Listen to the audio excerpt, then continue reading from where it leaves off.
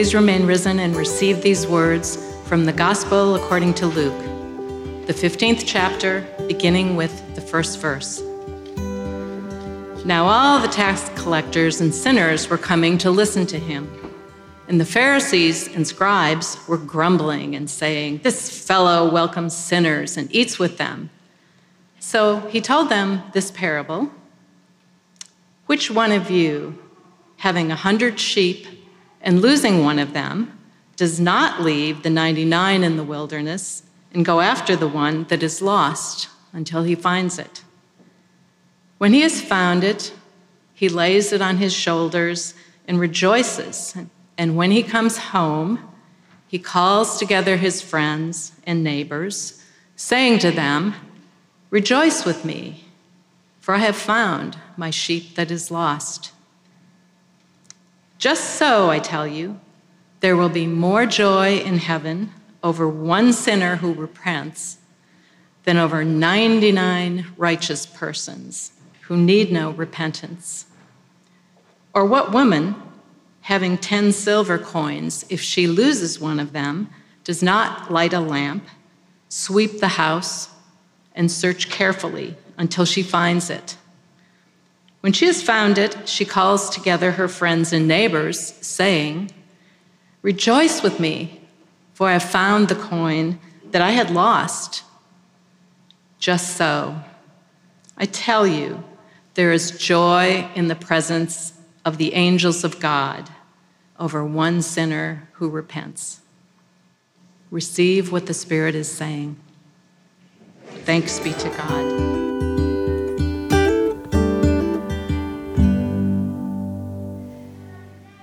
Gracious and loving God, we know that we stand in need, that we don't always get it right. And yet, again and again, you come and draw near to us. You seek us out, and you share a word that invites us to turn to you and live. Today, may your word be received in ways that call us back to you or closer to you. We give you thanks. In Jesus' name, amen. I do love a good metaphor. During this series, we're talking about how congregational life together is a mosaic, with each unique person, each one of us, taking our place as valuable pieces in the vision, the art, the image that God has for Foundry. Last week, we grappled with a difficult gospel teaching about the cost of discipleship, but also with how God's vision simply isn't complete unless and until we all stop making excuses and give ourselves fully to God's vision. If one person is missing, then the vision cannot be all that it can be. But the thing about a metaphor, even a helpful one, is that its application always only goes so far. Mosaics, at least traditional ones, before we've gotten into the digital age where there's all sorts of art that moves around and does all sorts of things, traditional mosaics are static. Certainly, if a piece is lost, if it falls out of place, then the image is going to be affected. You would want to go find that piece. But a mosaic isn't alive. The pieces that make up mosaic art don't have jobs. They don't have families. They don't have feelings. They don't have differing spiritual needs and bodies that age and get sick and die. The mosaic of our community is a living, breathing organism. People come and go for all sorts of reasons. People are connected in all kinds of ways that we can perceive and ways that we don't know about. The mosaic that is Foundry requires careful curation and attentiveness to God's unfolding vision. Our mosaic expands and contracts and sometimes creates gaps that need to be filled. And as we think about who we are and who we believe God calls us to be as community, as we are gathering ourselves again, and for many on this weekend and over these last weeks, people have been coming to me and saying, it's the first time I'm back in 3 years in this space. We have a member of our online community who is worshiping with us today at 16th and P, who joined this church online and is here today in person for the first time ever. These things are happening, and we're thinking about how we're reconnecting and how we are connecting and how God is unfolding a vision. It's our focus during these weeks. And as we think about all of that, who will fill the gaps that are inevitable in a living mosaic? Who needs to fill one of those gaps for their own well-being? Who needs to fill one of those gaps in the mosaic for our well-being? Who do we want to fill the gaps, and who do we not want to fill the gaps, and why? As is often the case, Jesus' input to this conversation gives me pause. It gives us things to think about.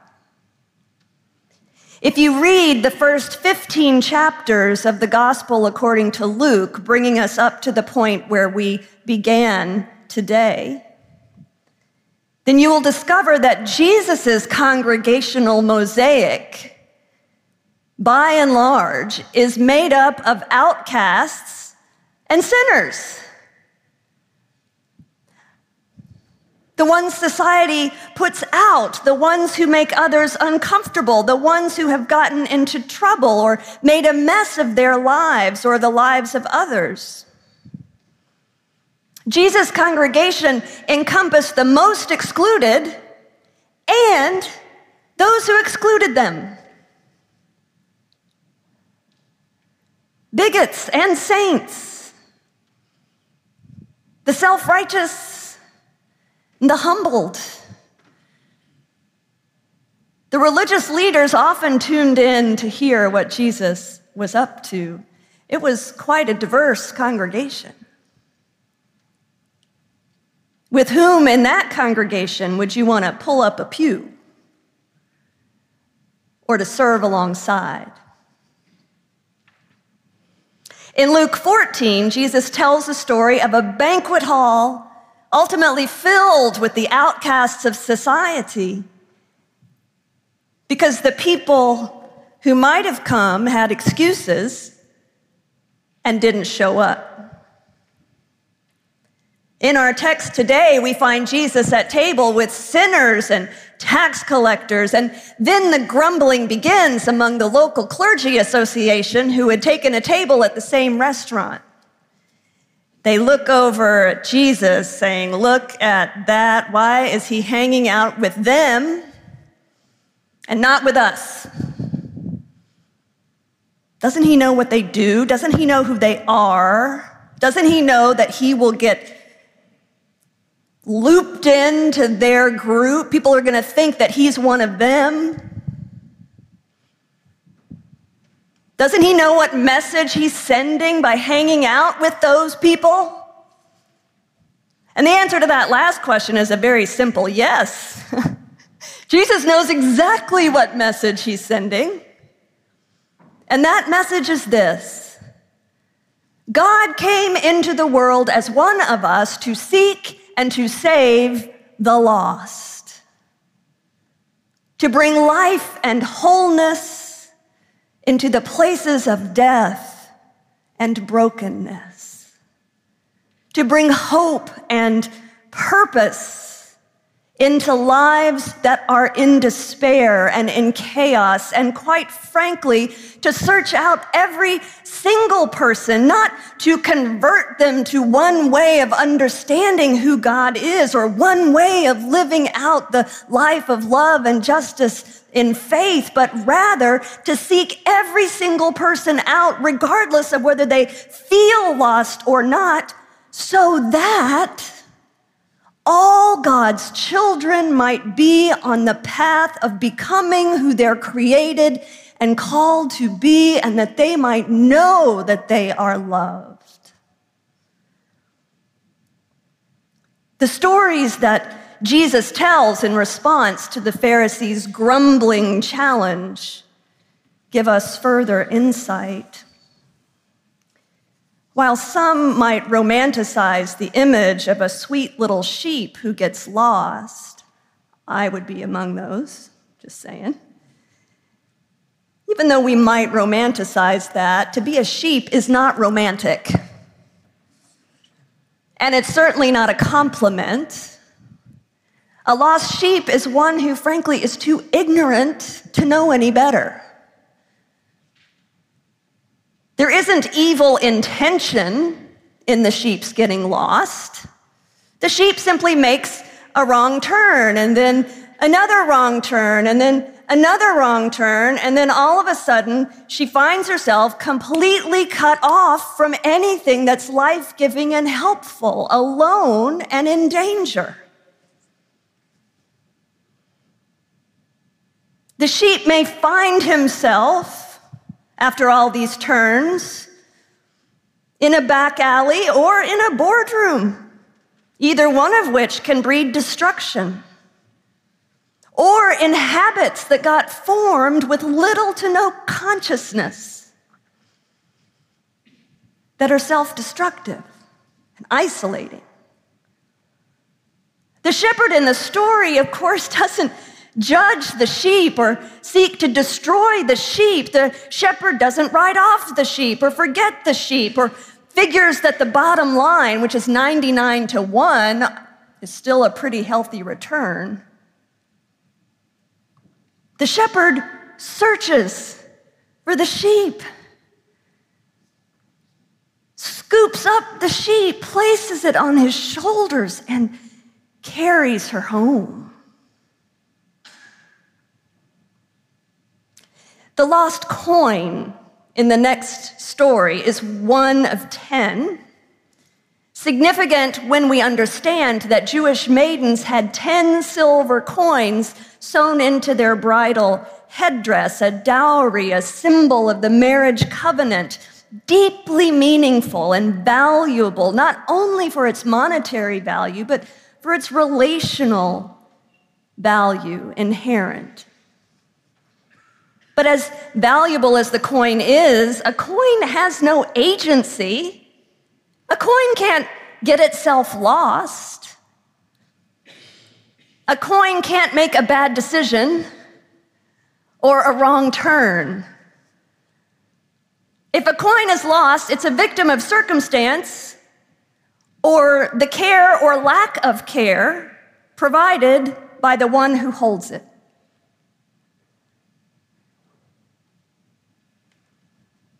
How often have you said, that child never had a chance?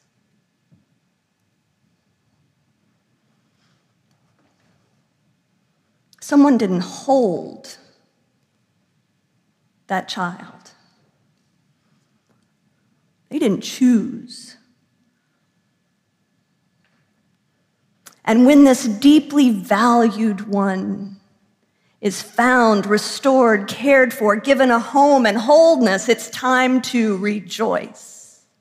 And the next story that Jesus tells, we didn't hear today, but you all know it. It's the story of the prodigal son, in which the self-serving younger son intentionally makes the decision to dishonor his father, make off with his inheritance, and proceed to the seediest place he can find to blow his cash and have a grand old time.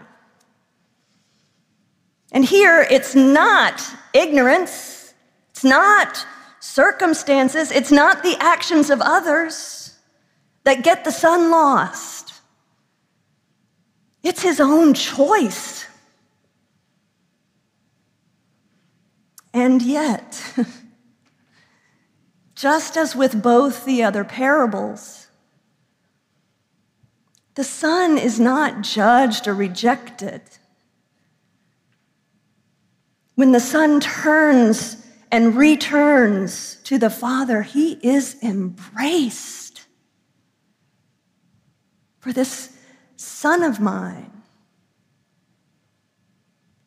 this son of mine was dead and has come to life. He was lost,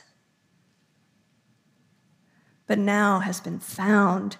And the closing frame of the story is not that frame, because the story goes on, and you know how it goes. The father continues to search for the one who is yet outside, for the elder son who was so resentful, so angry, that he refused to come in and rejoice with his family. You can imagine him in his outrage crying out, "Why is he hanging out and partying with him and not with me? He's done everything wrong, and I am right. He doesn't deserve the party. I deserve the party."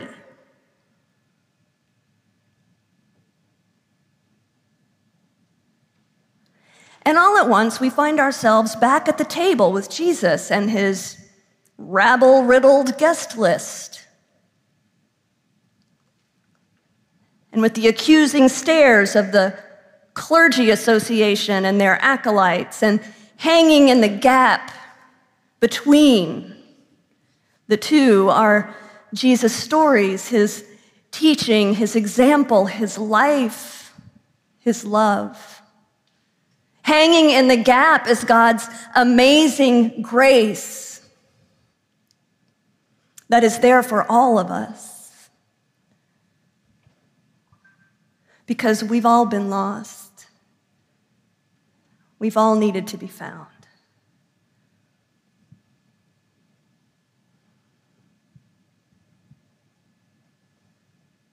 Hanging in the gap between Jesus and his friends, and the religious and their judgment, is God's amazing grace that is for all of us, as we struggle with how to live together, with how to share congregational life with those who disturb our worship, with those who challenge our ideas, with those who don't seem to care as much as we do, who don't understand what we're trying to do, who want to change things that we believe are important, who can't or won't contribute to our shared ministry, and on it goes. Of course, we know we are called to be a community that welcomes and shares life together and makes room for people of every age and station and experience. But when someone else's needs get in the way of my needs getting met,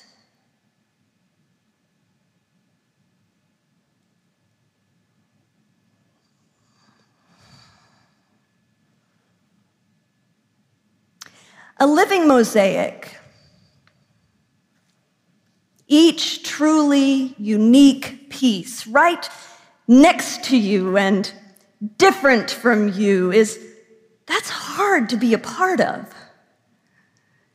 But if we can't practice and learn how to live together here, then how will we ever be out in the world with the challenges that are much harder than someone taking your seat in worship? Or worshiping differently than you prefer? Or you name it. You all have your thing, I imagine. Life together is messy and difficult.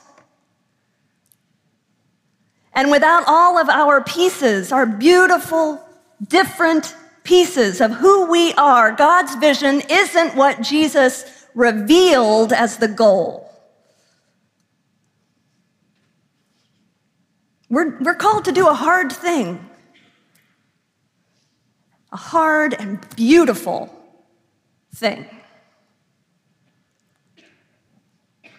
The good news is that God's grace falls upon all of us who are lost in any kind of way. And the more that you come to realize, and I come to realize, that God searches for you when you wander and get lost, and that God's love for you is stronger than any wrong action or judgmental attitude or death-dealing, hateful, hurtful choice or petty little resentment, anything that gets in the way of your being who God is calling you to be and giving yourself fully to God's vision, any of that, God's grace is lifting you up and calling you home. And when we begin to realize that, then perhaps by that same grace of God, you and I will begin to open our arms and hearts and minds and make a point to search for the one who is missing. To search for the one who is missing. Perhaps missing from our pew neighborhood, or missing from our conversations that we've had with them before online, or missing from our small group, or missing from just being around. The ones who are missing because they've never been part of community before. Maybe we will begin to invite those who seem to need community, seem to need connection, seem to need God. Maybe we will look for them and bring them home. Maybe we will continue to remove obstacles so that we create welcome for children and for youth and for our siblings of different cultures and races and life experiences from our own. By God's grace, perhaps we'll remember that this isn't our mosaic after all, and that the one who created everything probably has the capacity to fill in the gaps for Foundry's vision. And so we might just want to get over ourselves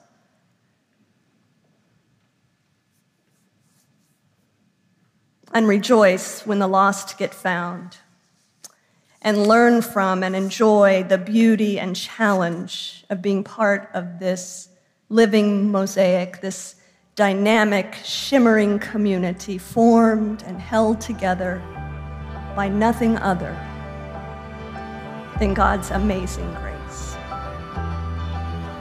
May it be so.